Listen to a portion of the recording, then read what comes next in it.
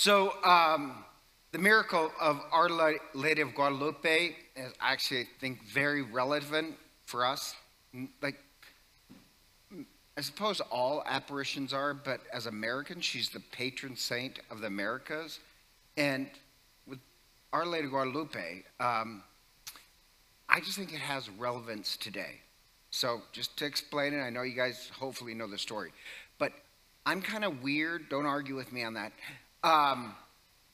Like, I love to turn many things into a rosary, which is actually the original way. But so, like, I turned Our Lady of Guadalupe into a rosary, 5 decades, which means 5 points. Think about doing this today. So, the first is Our Lady of Guadalupe as a sign of justice. So, what I mean by a sign of justice is in 1519 Cortez lands on Veracruz. 1520 he conquers the Aztec empire. Montezuma dies. Then a year later, Cortez is called back to Spain, and he leaves his lieutenant in charge. So in, what was that? 1521, the lieutenant is in charge, and there's this annual feast for their god, this god that demands human sacrifice. So all these Indians, hundreds of them, start coming into Mexico City to celebrate this feast, and the lieutenant gets nervous and thinks it's a rebellion. So he orders them to be slaughtered. And even by the Spanish's own journals, it was a huge massacre. Hundreds and hundreds killed, the rivers of blood. And the Spanish said after that, it's like the Indians just sat down and died. Their birth rate dropped apart. They're broken, depressed people. And then after that, in, what was it, 1529, I think, this Guzman, who's in charge, he starts to try and have the Indians being sold as slaves, which only brutalizes them all the more. Then, in 1530, the bishop writes this letter back to the governor saying, sorry, this sounds kind of strange, writes this letter, and the bishop was a good guy, writes a letter saying that these people will be wiped out if a miracle doesn't happen. They're being oppressed. And the Spanish who were in charge were just brutal to the Indians. And so, this sounds kind of strange, but in 1531, the next year, on the anniversary of that huge massacre, Our Lady of Guadalupe appears 5 times, 4 times to Juan Diego, 1 time to her uncle. And the point about justice is this: suddenly Mary appears as one of them in all these Indian hieroglyphics. Just a sign of justice, and it turned everything around. So Mary was part of these oppressed people. And my joke is this: if you're Spanish and you're oppressing these people and Mary shows up as one of them, not a good sign. So the first meditation, that Mary as a sign of justice, and so are we. We're to continue that sign. A sign of conversion is a second mystery, because Spain did send 12 of their best Franciscan priests, and the bishop was a good guy. But they couldn't make any converts, because think about this. In the Aztec religion, they worshipped a sun god that demanded daily human sacrifices. So the Aztecs were really pretty brutal, sacrificing a lot of human life. They'd sacrifice babies and children. And so they're conquered. But the Aztecs, they couldn't understand the idea of a God who would die for us. If their concept of God was God demands we kill, make human sacrifices. They couldn't understand that theology. And have you seen Spanish crosses at this time period? Oh, no, you haven't? Holy cow, it was gory. Like some of the goriest crucifixions are Spanish crosses at this time. They're not going to understand a God who will sacrifice his life for us when they are trained the opposite. But it's a sign of conversion because they hung up the image of Our Lady of Guadalupe. And all those, I heard you guys had a video on it, but all these images are Indian hieroglyphics. So just to explain it, like the turquoise robe, only the gods could wear turquoise robes. But she's not wearing it on the inside, she's wearing it on the outside, which means she's wrapped in the divine. But her dress is red, which means she's a human wrapped in the divine. And the way her hair is in Indian culture was a sign, part down the middle, is a sign that she's a virgin. But the black belt means that she's pregnant. So she's a virgin wrapped in the divine who's human, who is pregnant. And this is not in the Aztec symbol a sign of prayer. This is a sign of offering a gift. And so they hung this up, and hundreds and hundreds of Indians came asking, who is this woman who is offering us her child? They could understand the idea of a gift, a woman offering her child. And like, there's a lot more symbols to all that stuff.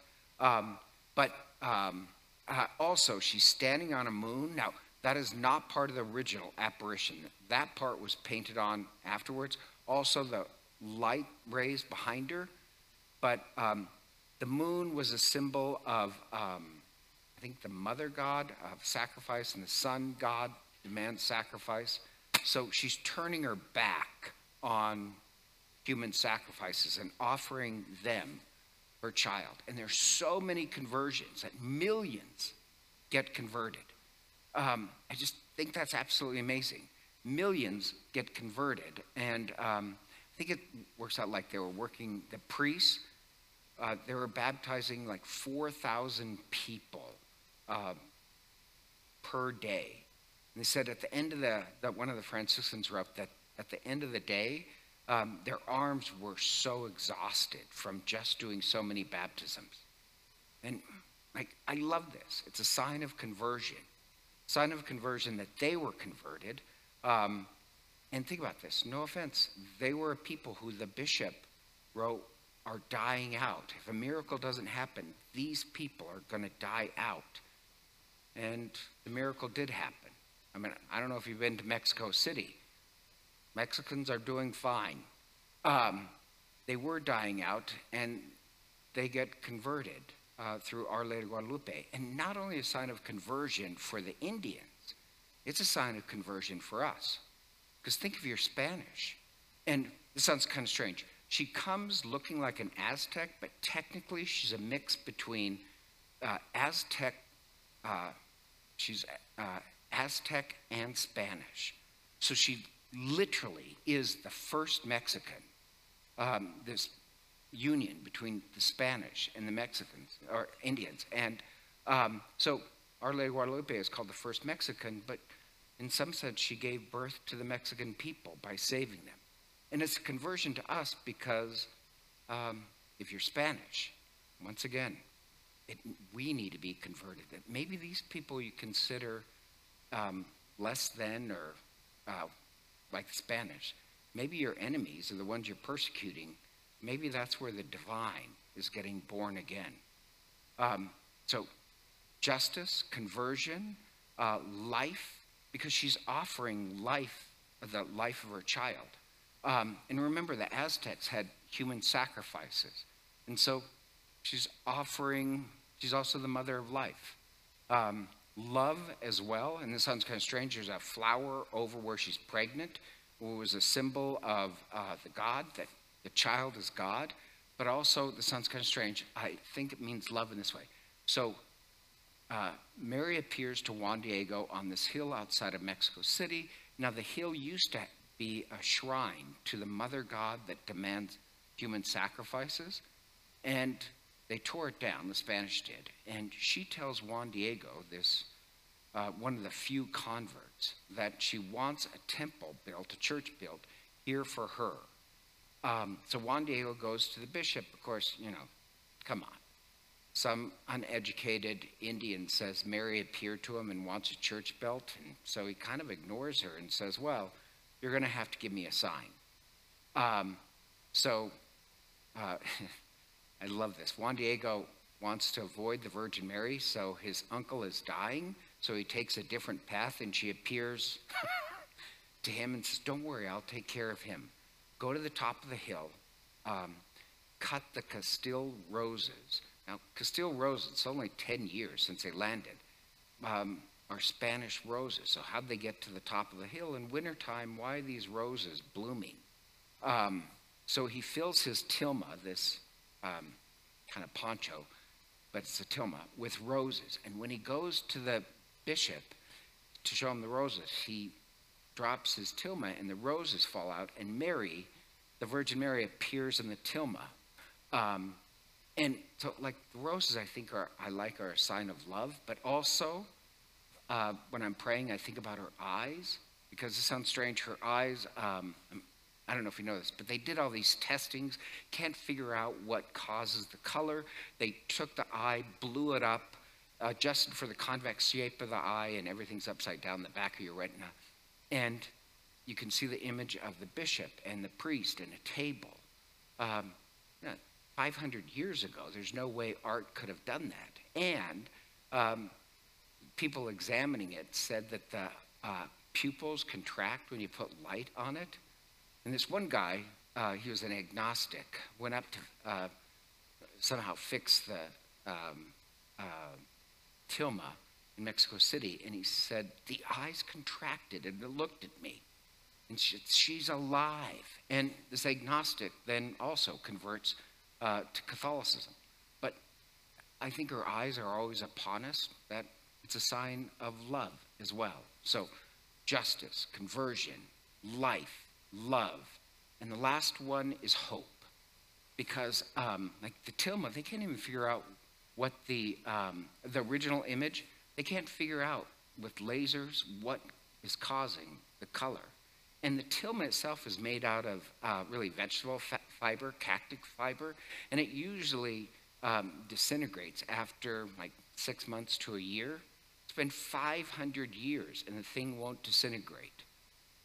Seems to be indestructible. Not only that, but in 1921,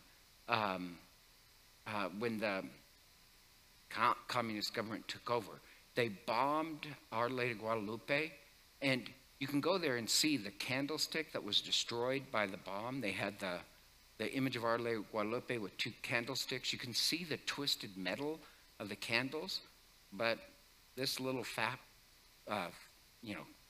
cactus fiber survived the bombing. And once again, it's just something that's indestructible. These people were supposed to be wiped out, and Our Lady of Guadalupe comes to them. And so, to me, like, something that's indestructible is also a sign of hope. These people that were so depressed, it's Mary who saved their life. And so, like, I love that. Sign of justice, sign of conversion, sign of life, sign of love, and sign of hope. And the idea is that Mary, our mother, is all those signs.